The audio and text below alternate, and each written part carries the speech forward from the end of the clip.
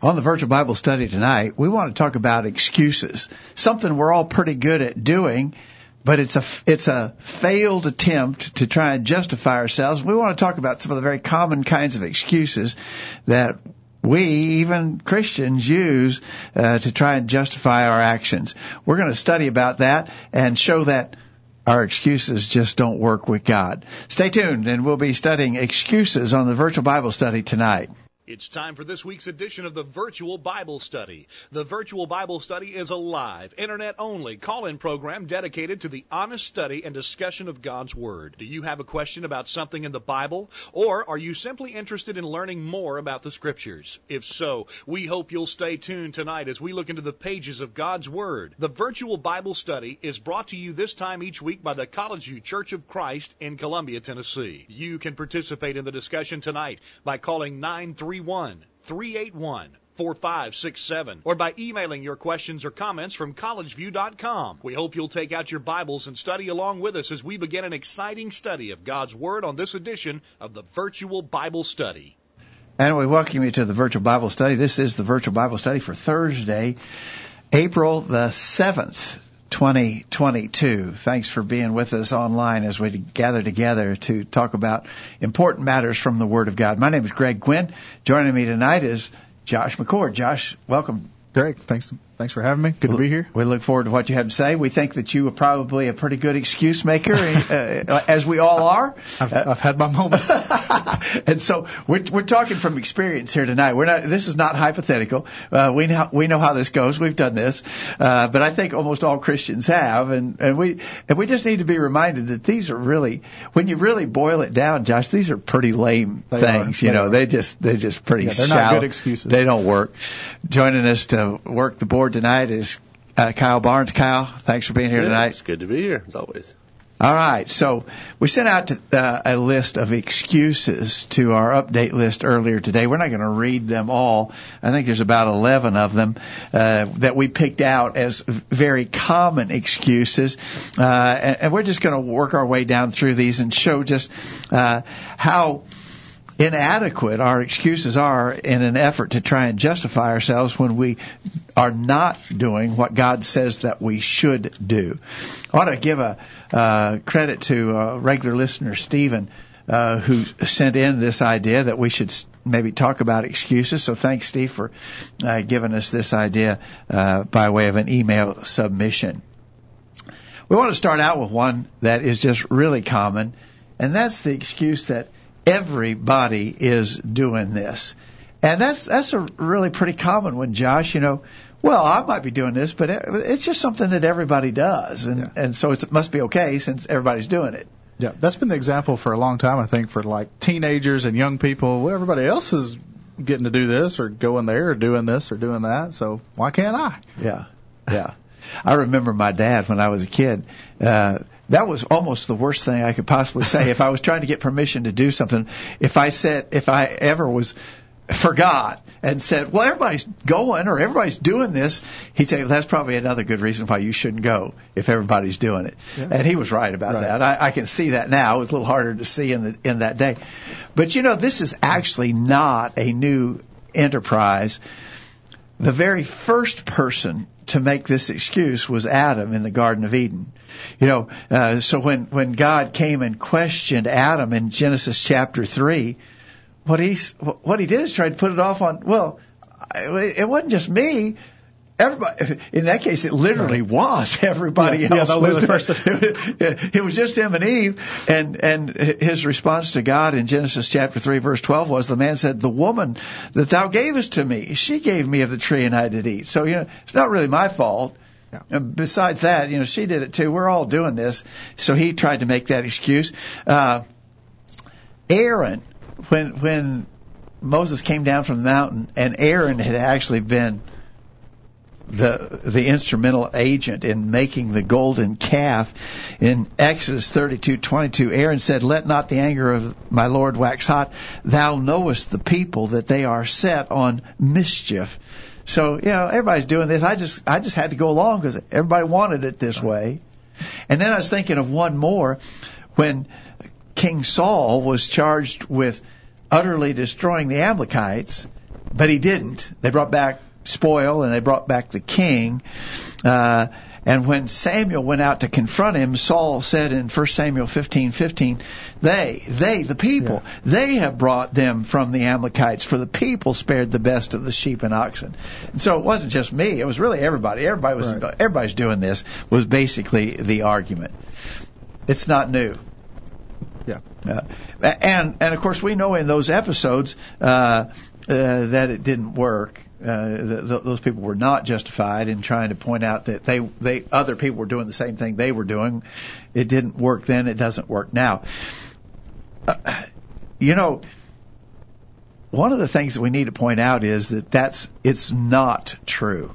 It's actually not only is it an excuse, but it's a false statement, because not everybody is doing it. Name the sin, whatever the sin is. So if it's sexual immorality. Well, there's a lot of people committing sexual immorality in our world, but not everybody is. There's still people who live in righteous lives in that regard and in other ways.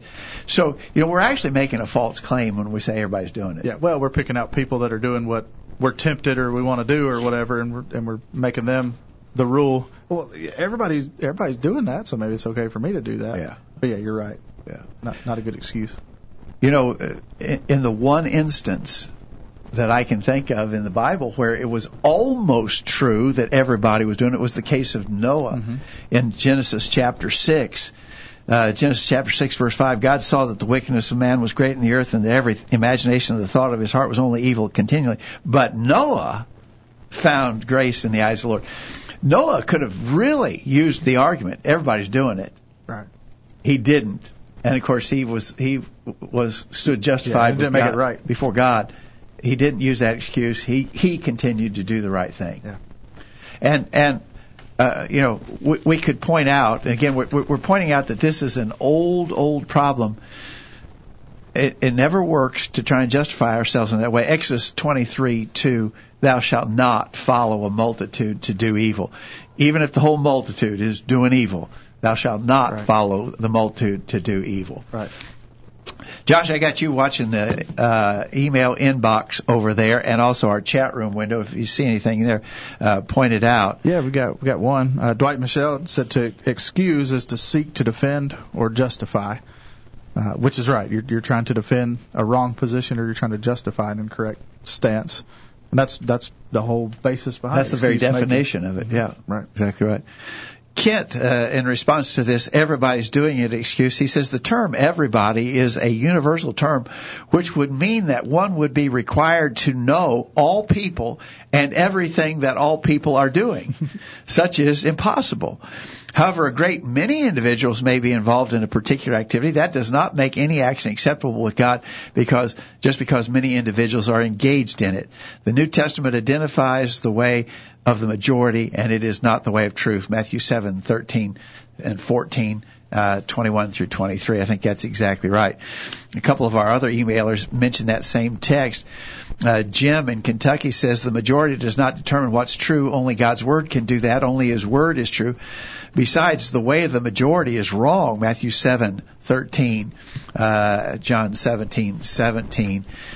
Grant in Franklin, Tennessee points out Matthew 7.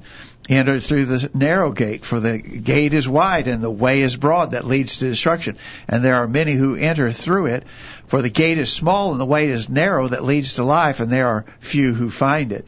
So, you know what you're really admitting, according to what these emailers are pointing out there, Matthew 7:13, the broad way. Everybody's doing it. Yeah. Oh yeah. Well, where's that leading to then? Right. Because the majority is on the broad way that leads to destruction. Dwight, in his email to us, mentions that same text. The wide gate and the wide is the gate, broad is the way that leads to destruction. Many there are who go in by it. Just because everyone is doing something does not make it right. So I think pretty obviously that excuse falls really flat. It doesn't work. We still try to use it, but it clearly doesn't work. Any thoughts, Josh? Yeah, I put down James 4:17. It says, "Therefore to him that knoweth to do good and doeth it not, to him it is sin." So if I know to do something that is right and I fail to do it, then I am sinning, or vice versa. If I know to do something and I or if I do something I've been told not to do, it's sin. But so it doesn't matter what everybody else is doing. It was my thought process. I've got to do what's right. It doesn't matter what everybody else is doing. If you know what's right, then I need to do it. That's what you got to do. Kyle, thoughts? No, that's exactly it. No. All right. We're going to have to move rather quickly tonight to get through all of these. Let's go to the next one. How often do you hear people say, I just don't see anything wrong with it? That's pretty common, argument that people make. Yeah. Which is scary because that's a person, determining what's right and wrong for themselves. And the Bible talks a lot about not doing that. The proverb writer talked about that. There's a way that seemeth right to a man, but the end thereof are the ways of death. We're not supposed to be coming up with what is right, and because that could get myself into trouble. And so this whole idea is, personally, I don't see anything wrong with that. Yeah. On what basis? I mean, well, and that very statement suggests that you're setting yourself up as the standard. Right. You're the determiner of right or wrong. Well, what if you don't see anything wrong with it, but I do? Yeah. So, who gets to say? Right. The only answer to that dilemma is God gets to say. Jeremiah 10:23 says, O Lord, I know that the way of man is not in himself. It is not in man that walketh to direct his steps. We can't direct our own steps. We're dependent upon God. And we need him to set the boundaries, the limitations for us. So it's not a matter of what we feel or what we think is right or wrong. Kent in Georgia says this idea that I don't see anything wrong with this is subjective reasoning. A great many individuals do not see anything wrong with sinful activity, but that does not change that which is wrong into that which is right. Before something can be right, it must be authorized by God's truth. John 8:32 and 17:17. The Word of God does not authorize a concept or a doctrine that is indeed wrong. Such is indeed wrong. Saul of Tarsus persecuted Christians. He didn't see anything wrong with such actions. However, in doing so, he was guilty of persecuting Christ. Acts 9:1-4. Jim in Kentucky, I don't see anything wrong with it. Man or an individual does not determine what is true. Jeremiah 10:23. Grant says Proverbs 14:12, which you mentioned, Josh. There's a way that seems right to a man, but its end is the way of death. Dwight says Paul didn't see anything wrong with putting Christians in prison and putting them to death. He had a clear conscience, but it did not make it right. Acts 23:1. I think we're all on the same page there. Isn't it interesting that, when you really stop to logically analyze an excuse like that, you realize that it just doesn't work at all, but still men so frequently want to use those very excuses. Yeah. Well, if I don't see something wrong with something that God said is wrong, the problem's not with God. The problem's with me. And so we need to make sure, like you said earlier, we need to make sure we're looking at the right standard. If you stop and think about it, you know that so with your boss on the job, and so you're not meeting your requirements on the job. And you try to put this off on your boss. Well, I don't see anything wrong with what I'm doing. How do you think that will fly with your boss? Well, he's going to say, I don't care what you think. Yeah. I'm the boss. You'll do it the way I say, or else you won't be working here. Right. It doesn't matter what you think. And so your boss wouldn't put up with that. Why would we think that God would put up with that? Well, at work, where I work, there's going to be a rule book. And so let's go look at the rules, and we've got rules to determine what we're supposed to do, company policies. So the Bible is our rule book for life in order to be right with God. Yeah, exactly right. All right, we just got I think we've got 11 excuses we want to try to cover tonight. All of this is pretty standard fare, Josh, but we really need to be reminded of the foolishness of trying to justify ourselves in these ways. And so we're going to continue. When we get back, we want to talk about something that we hear a lot. Someone says, well, nobody's perfect. And we'll talk about that when we get back. Stick with us. We'll be right back on the Virtual Bible Study. Enjoying the Virtual Bible Study? Email a friend during this break and tell them to join in on the discussion. There's more exciting Bible study after this commercial. Here's a quick thought. Cast your burden on the Lord, and He will sustain you. He will never permit the righteous to be moved. Psalm 55, verse 22. To live righteously means to live right in the sight of God. God promises, that person will not be moved. The Lord will sustain you. Trust Him and cast every burden on Him, because He cares for you. Seize the day. Here's some quotes worth pondering. Trouble is usually produced by those who don't produce anything else. An honest man alters his opinions to fit the truth, while a dishonest man alters the truth to fit his opinions. God gave everyone patience. Wise people use it. Extreme times demand deep faith. The Bible does not need to be rewritten, but reread. Man, wish I'd said that. A streaming Bible study. Why didn't I think of that? Now back to the guys.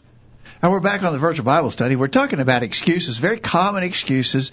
I think that probably the majority of us working here in the room tonight, plus probably the majority of the people who are listening, have used one or more of these excuses probably multiple times, because I think it is just a trait, Josh, that when I am confronted with something that I'm doing that's not right, my first inclination is to try and make an excuse for it. Yeah, I was thinking about Moses. You know, he tried to make excuses when he was told to go to Egypt and talk to Pharaoh. You know, I just think it's maybe in human nature we try, as you said. I do think that's true.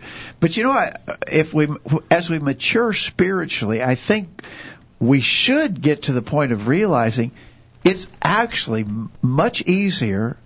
And it's a much better outcome. Always just simply acknowledge, like King David did when he was confronted by the prophet Nathan. Nathan said, "Thou art the man," and David didn't try to excuse him. I think he could have. I think he could have offered a number of excuses that men would have typically offered in that circumstance.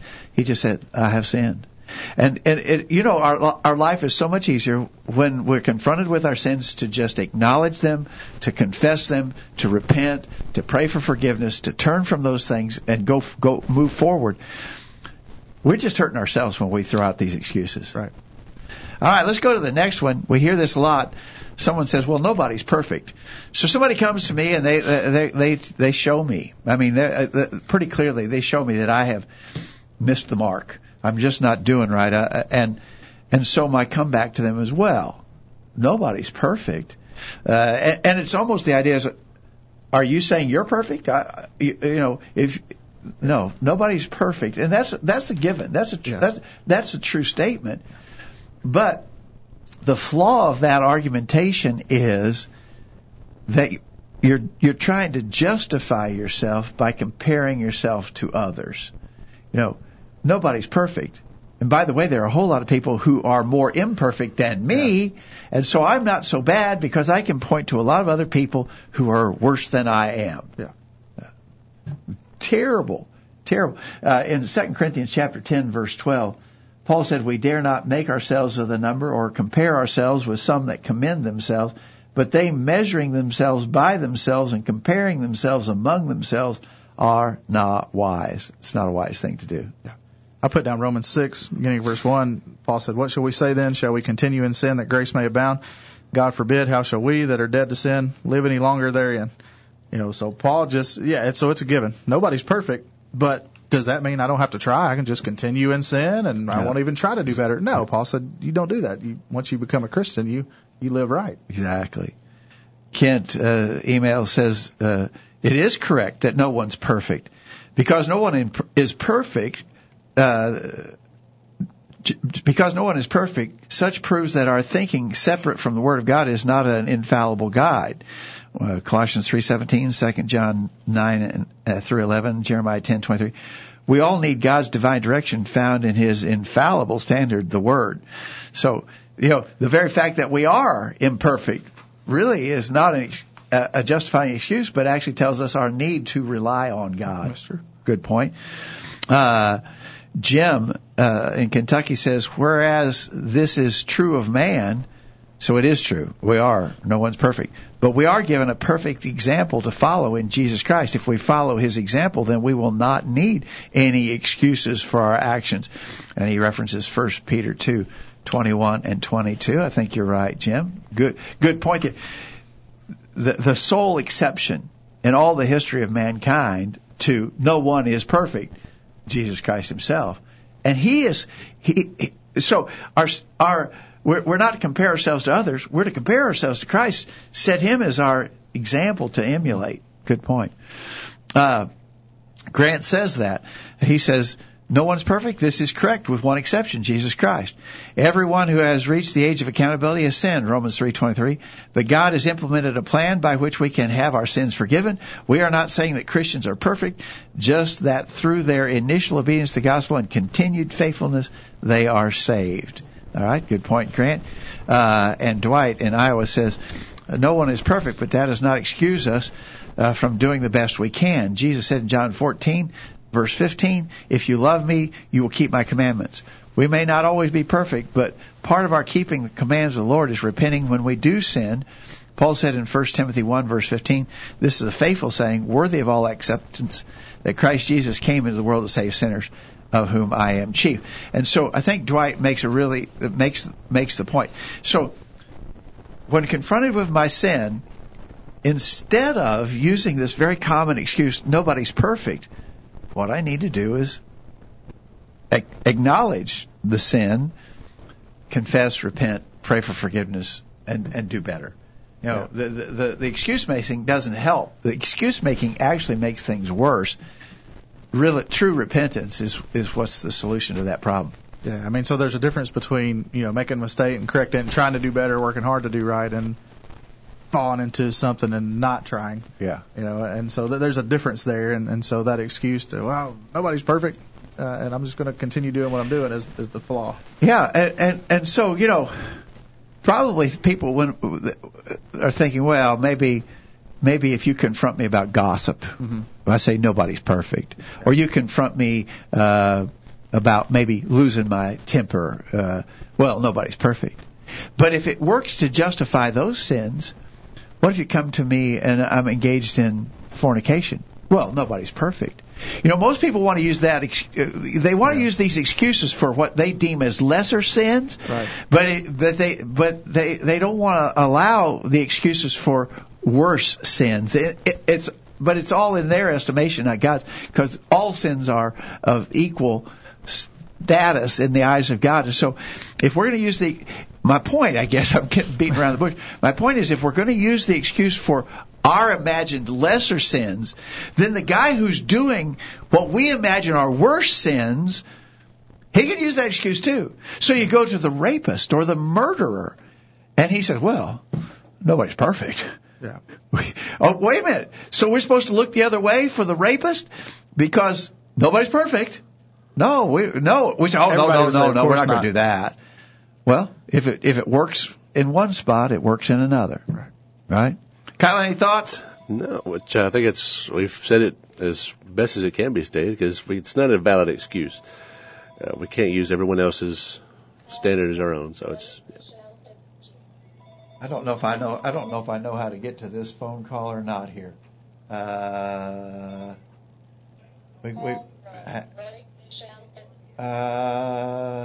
Jacob hasn't taught me how to plug this phone. I don't even see how to plug this phone in here. Let's see here. Let me see here. Let me see if I can get to it here. Hello? Hello, are you there? No. Hello. Are you there? Let me try one more line here.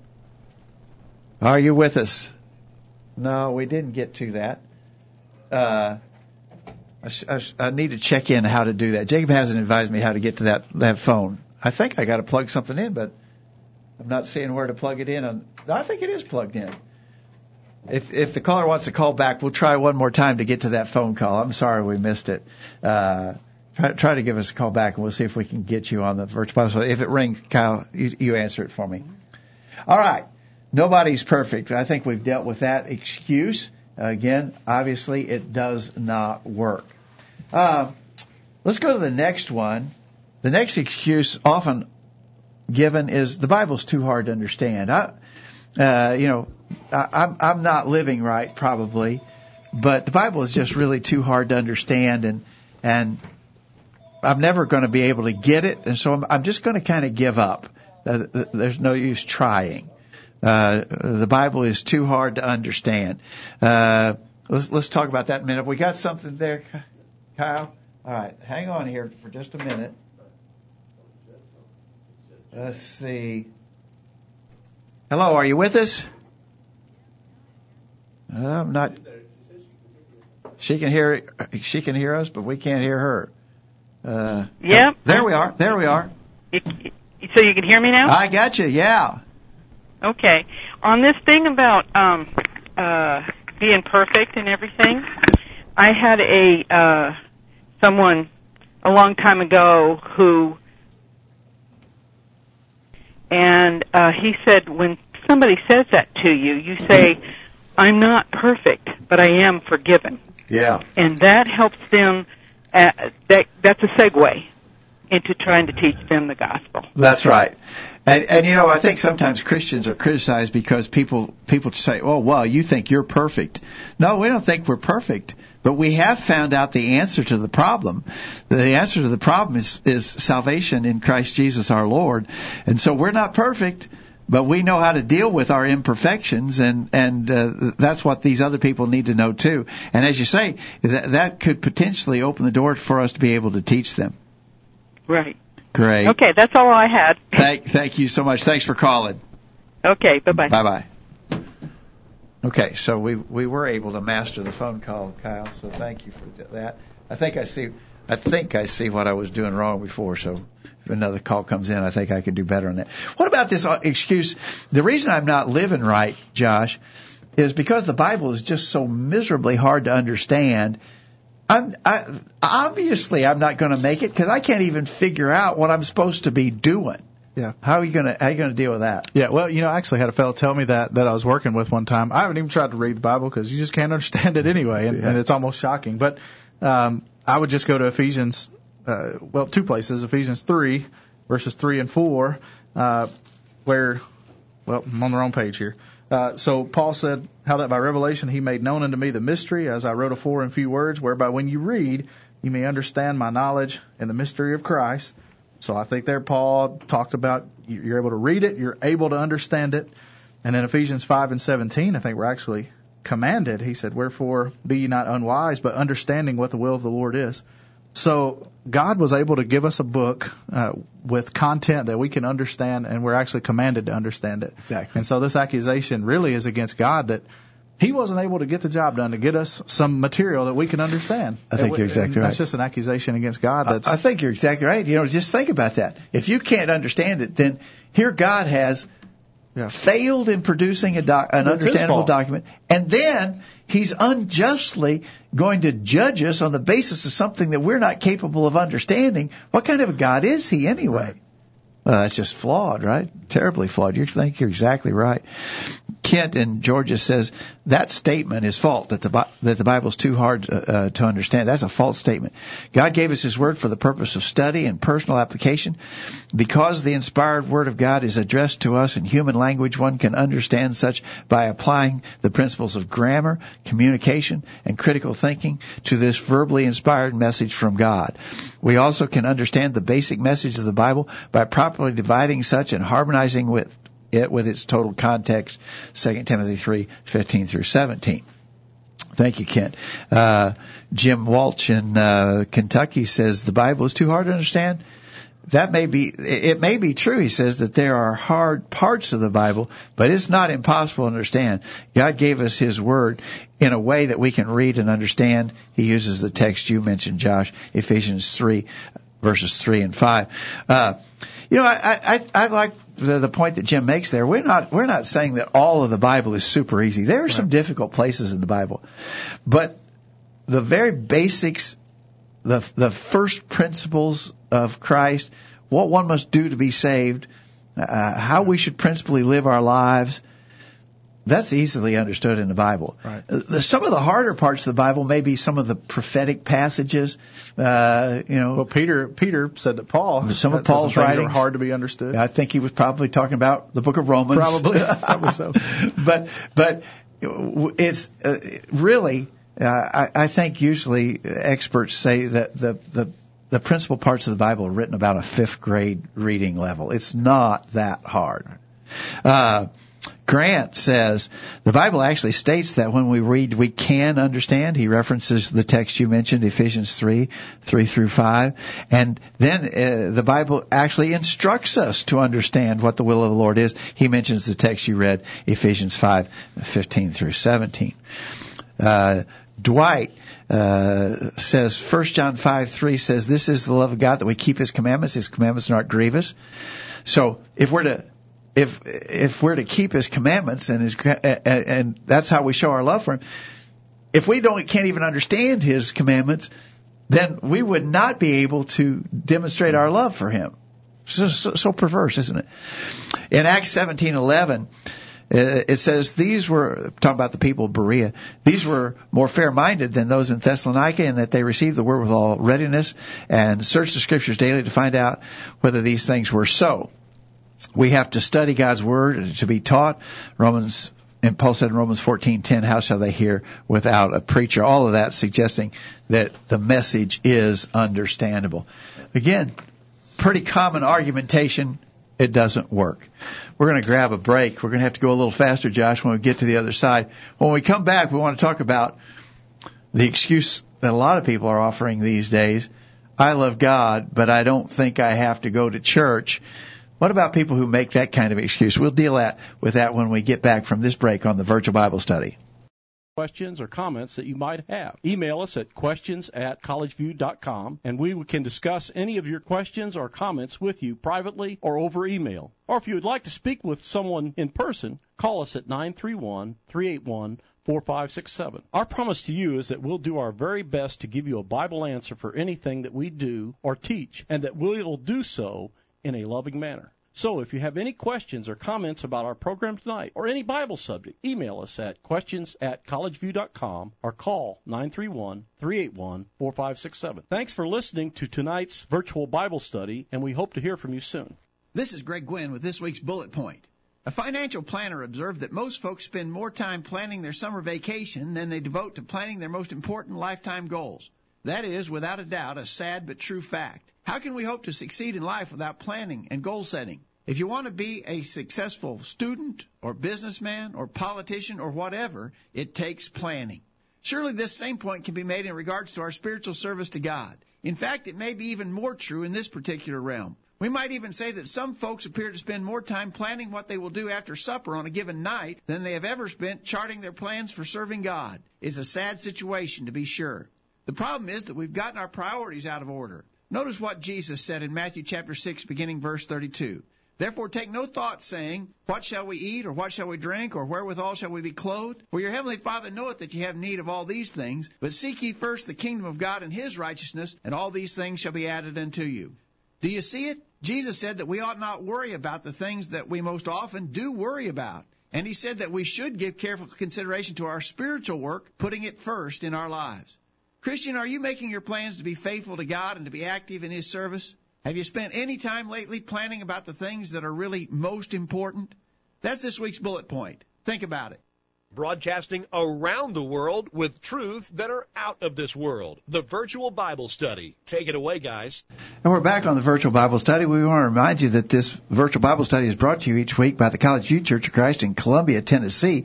Find out more about us by going to our website, collegeview.com. A lot of resources there that might help you.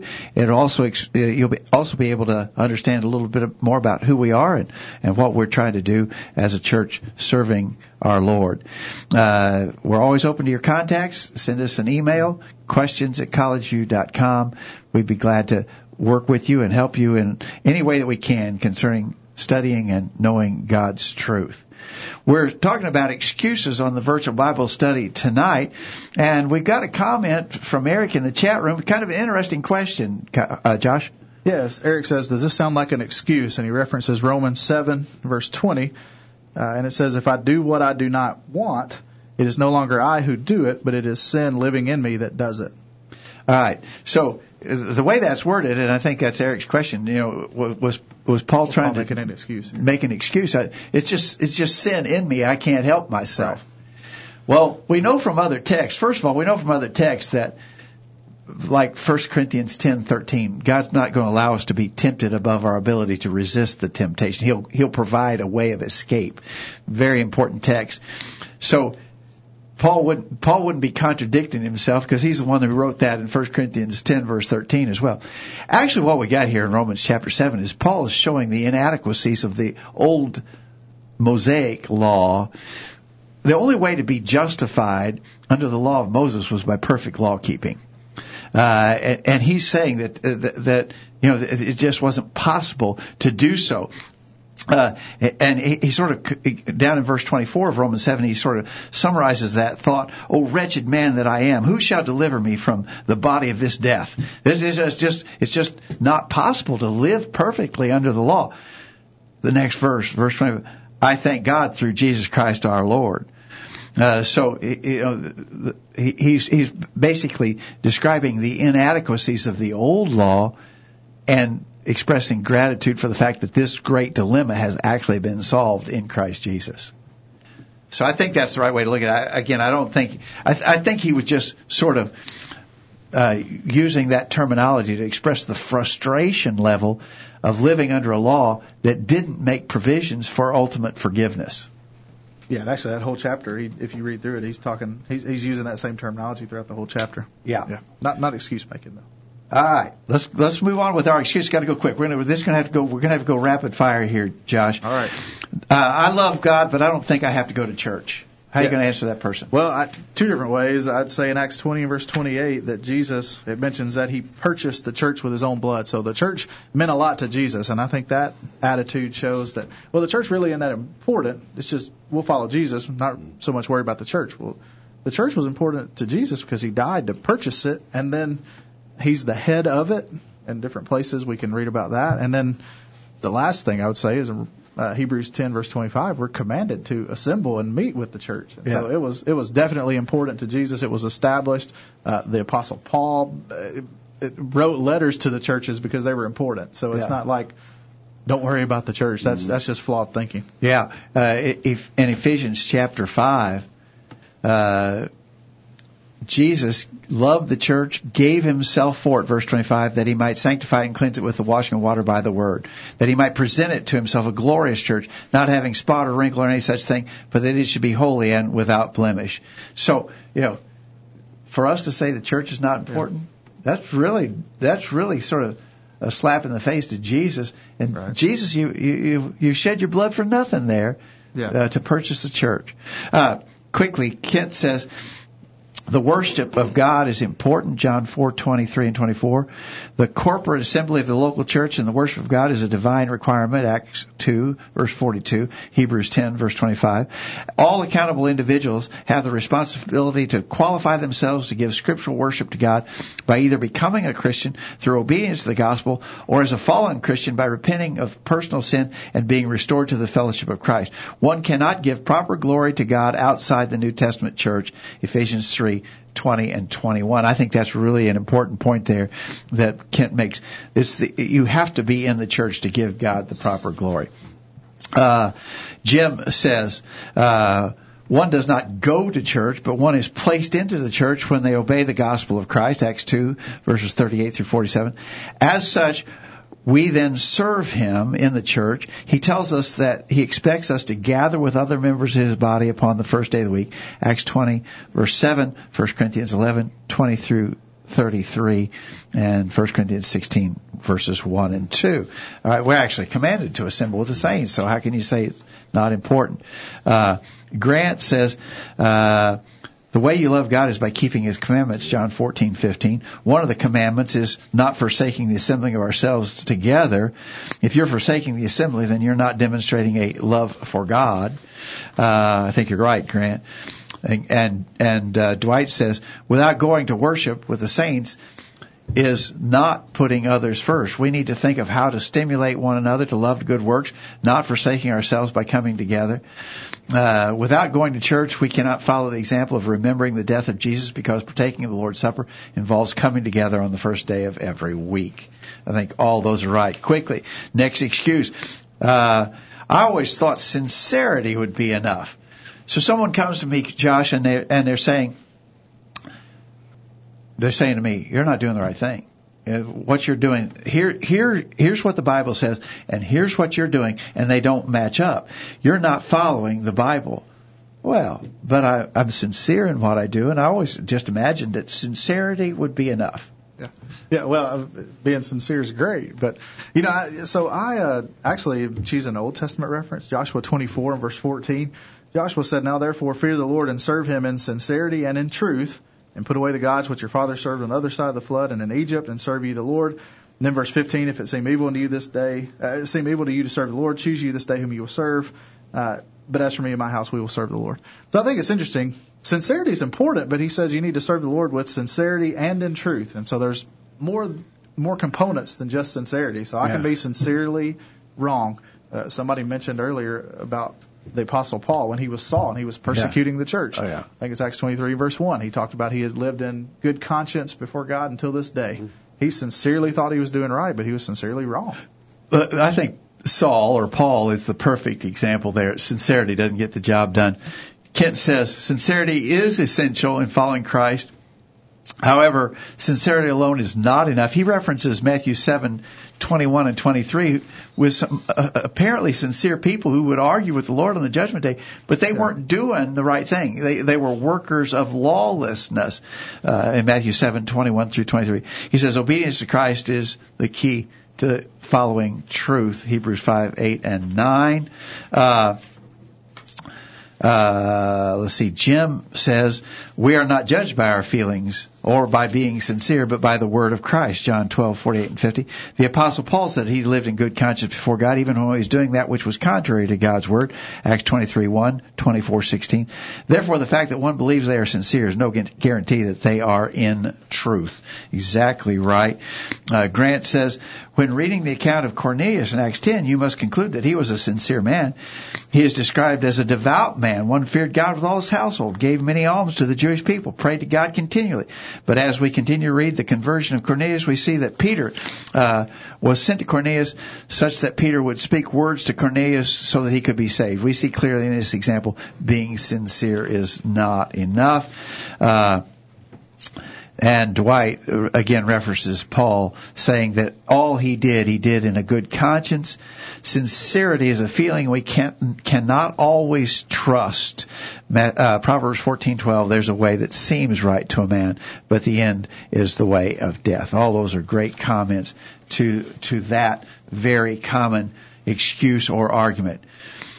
Let's take one more real quickly, Josh. I just trust what my preacher says.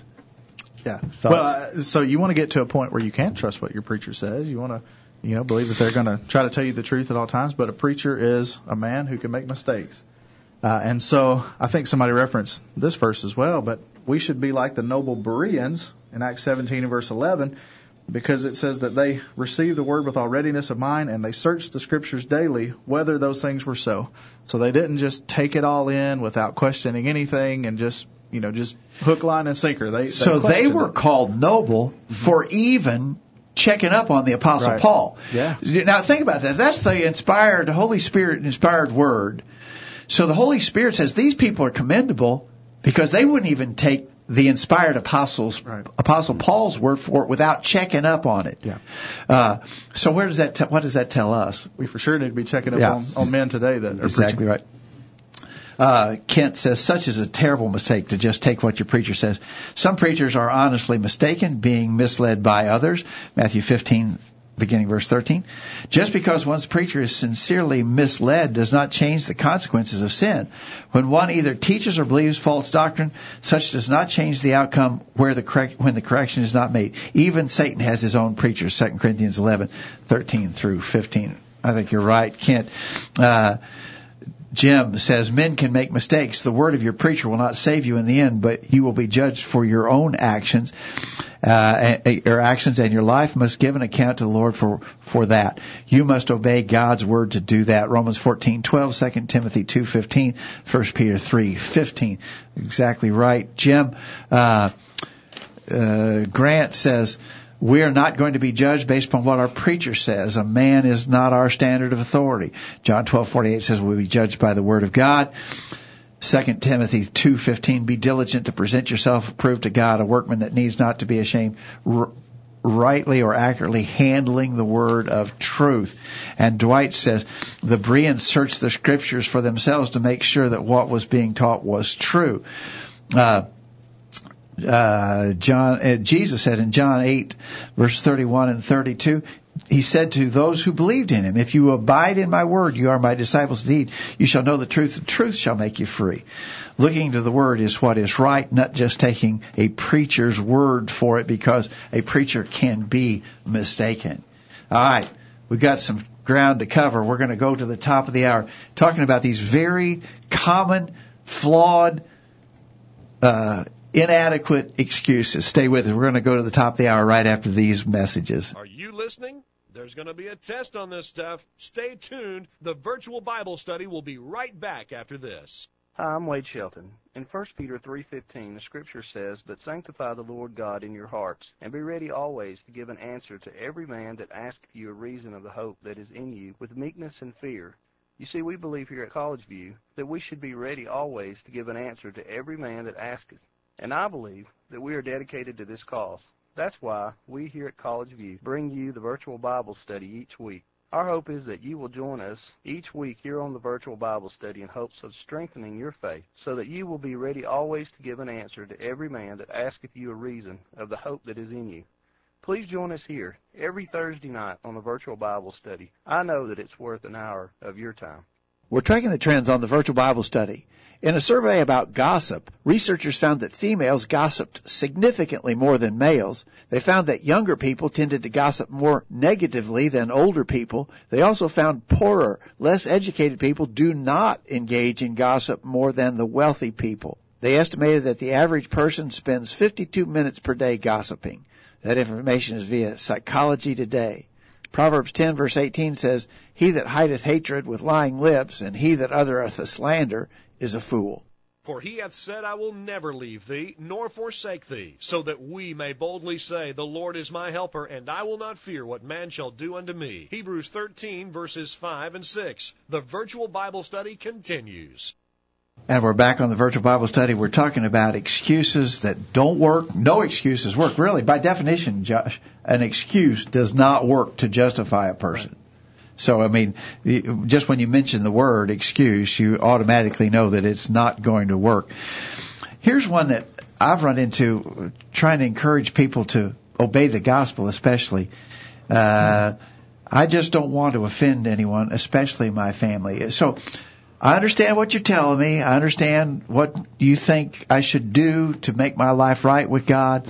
But if I do that, I'm afraid that I'll alienate some other people in my life, and most importantly, I fear that I might even alienate some of my family members. And I just don't want to do that. And so the reason my excuse for not doing what I should do is I don't want to offend others. Yeah. Well, I understand that on a personal level, some of my own family situations. But are you going to let some family member or ties keep you from being right with God? That's just foolish thinking. And so I thought about Matthew 10, beginning verse 34. Jesus said, "Think not that I'm come to send peace on earth. I came not to send peace, but a sword. For I am come to set a man at variance against his father, and the daughter against her mother, and the daughter-in-law against her mother-in-law, and a man's foes shall be they of his own household." And so there's going to be some that choose to follow the Lord and live right, and there's going to be others in the same family that choose not to, and they're going to be enemies, if you will. But Jesus' whole example was, in verse 38 of that same chapter, he says, "He that taketh not his cross and followeth after me is not worthy of me." Yep. So are you willing to do whatever it takes to follow him? If not, you're not worthy of him. But if you are, you may have, there may be issues with family or friends, and there may be ties cut there. I've even known of people who would make this argument because of dead family members. You know, if I accept this truth, and if I do what you're saying I need to do to be right with God, my dear old mother, she never did those things. And so if I agreed that this is what I need to do and I did it, then I'd actually be condemning my mother who never did do those things, and she's dead and gone now. And I just don't want to do that. But the answer to that, I think, is if your mother could speak to you today, she would say, do the right thing. Yeah. If she's lost, she wouldn't want you to be lost with her.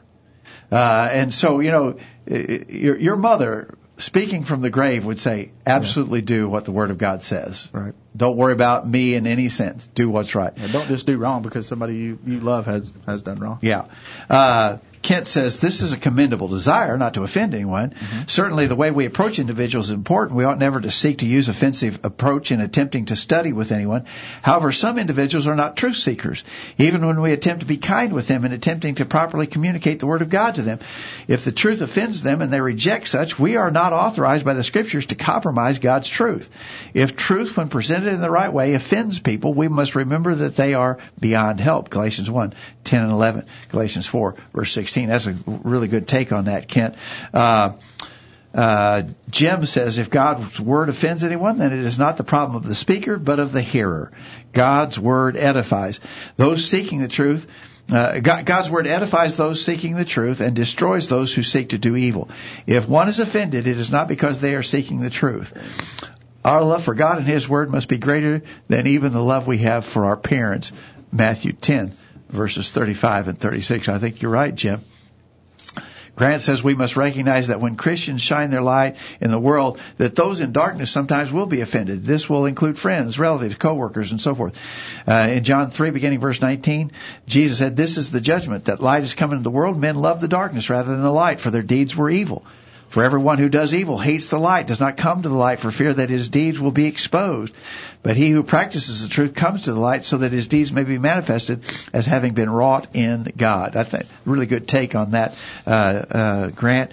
And Dwight says, he who loves father or mother more than me is not worthy of me, and he who loves son or daughter more than me is not worthy of me. Matthew 10, verse 37. We have to be willing to follow the Lord even if it goes against family and friends.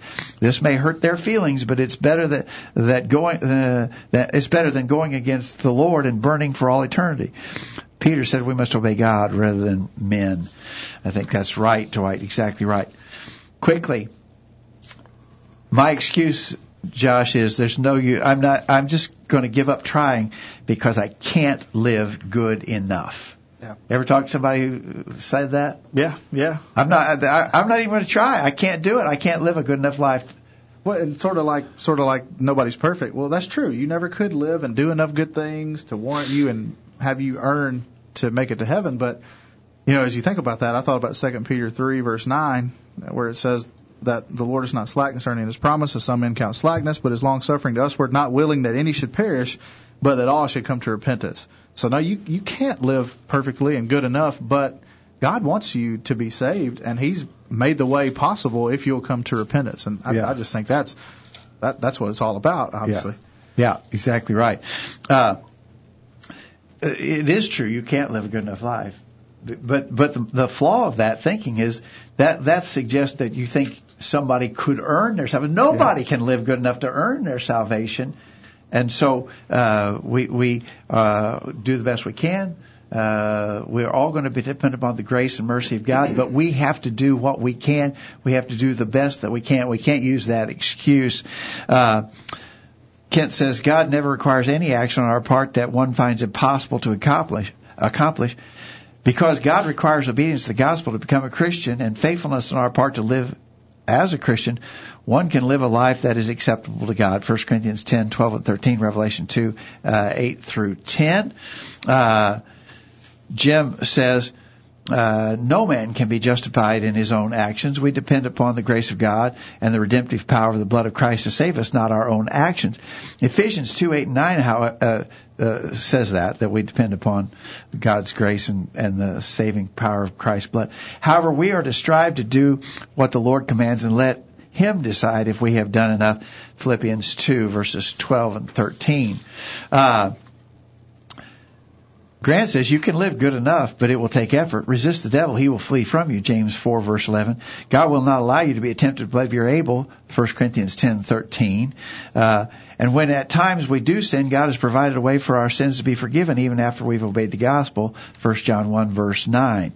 So I think that's right. I mean, I think we're not going to be perfect. We already said that. Nobody's perfect. But we're going to do the best we can, and God's made a solution to the problem when we are not what we ought to be. All right, quick. Grant says Jesus invites, "Come unto all me, ye that labor and are heavy laden." Matthew 11, verse 28. Paul says in Romans 12, verse 1-2, be followers, I beseech you therefore, brethren, by the mercy of God, that you present your bodies a living sacrifice, wholly acceptable to God, which is your reasonable service. It can be done. We're instructed to do it. We're all but out of time. Number 10, there are too many hypocrites in the church. Josh, we really covered this one a couple weeks ago. And so we're going to kind of skip over that one. That is a all too common excuse. People let hypocrites in the church keep them from God. So they're going to punish. They think they're going to punish God because of some hypocrite in the church. Of course, there's hypocrites in the church, but you're going to deny God because of the hypocrite. Well, how's that helping you? Yeah, exactly right. We covered that one pretty thoroughly a couple weeks ago, so we'll let that one ride. There's always a lot to say about that. But finally, we're going to catch this last one. My excuse, Josh, is there's lots of time left. There's plenty of time. I know. I'm not living right now. And you're right when you tell me what I need to be doing. I'm not arguing with you at all about that, and I'm not trying to say that I'm doing anything. I know I'm not doing. I'm going to get around to it. I really intend to do right, but I got some time left. I'll get around to that later. Yeah. Well, the rich man in Luke chapter 12 was thinking about all the goods that he had, pulling down barns and building greater. And then verse 20, God said to him, "Thou fool, this night thy soul shall be required of thee. Then who shall those things be which thou hast provided?" So that fellow thought he had plenty of time left. He was worried about the things of the world and worried about his material, physical possessions. But then time ran out, and then it's too late. Yeah. And so it just forward thinking to think that, there's plenty of time. We don't know how much time we have left. Yeah, exactly right. Kit says no one knows how much time we have left, and he references Jesus' statement, Matthew 24:36 through 39. Jim says, no, we do not know how much time we have left, Matthew 25:13, Luke 12:16 through 21. Grant says, we do not know when the Lord's coming back. He will come like a thief in the night, 1 Thessalonians 5, verse 2. And Dwight in Iowa says, life is a vapor, here for a moment, then gone. No one knows the time in which the Lord will send his Son back to judge the world. So, again, a lot of people, I think a whole lot of people are making that mistake of saying, well, for now, I'm just going to postpone. I'm going to procrastinate. I'm going to put it off. Very bad thinking. Scary place to be. Scary place to be. We're out of time. I don't think we've plowed any new ground here tonight, Josh, but we've talked about some things that are just all too common in people's thinking. And back to our initial point about excuses. Excuses, by definition, will not justify us with God. Stop making excuses. Acknowledge your sin. Do the right thing. Obey the instructions of God's Word. That's really the only answer. Yeah, agreed. All right, Kyle, any final thoughts? No, I think we have to be careful making excuses, but we make sure we're owning our mistakes and trying to better ourselves. But yeah, I want to ultimately, Kyle. I want to be better at obedience than I am at excuse making. Yeah. And too often we get it just the other way. We're not too good about obedience, but we sure can make great excuses. We need to flip that over. Put all the effort into obeying rather than making excuses while you're not. Exactly right. All right. We've had a great study. Appreciate those of you who participated by email and comments. We look forward to you being with us next week, Lord willing, for another edition of the virtual Bible study. Until then, remember to read and study your Bible, live by it every day, and you'll never regret it. Thanks for listening to the Virtual Bible Study, brought to you by the College View Church of Christ. The College View Church of Christ meets at 1618 Hampshire Pike in Columbia, Tennessee. If you are in the Columbia, Tennessee area, we encourage you to worship with the College View Church of Christ on Sunday mornings at 9:30 and on Sunday evenings at 6 o'clock. The College View Church of Christ also welcomes you to attend their Wednesday night Bible studies at 7 o'clock. If you have any questions about something that was said on tonight's broadcast or would like more information about the College College View Church of Christ, please call 931-381-4567. That number again, 931-381-4567. Or for more information on the internet, visit collegeview.com. Be sure to tune into the virtual Bible study this time next Thursday for another informative study of God's Word.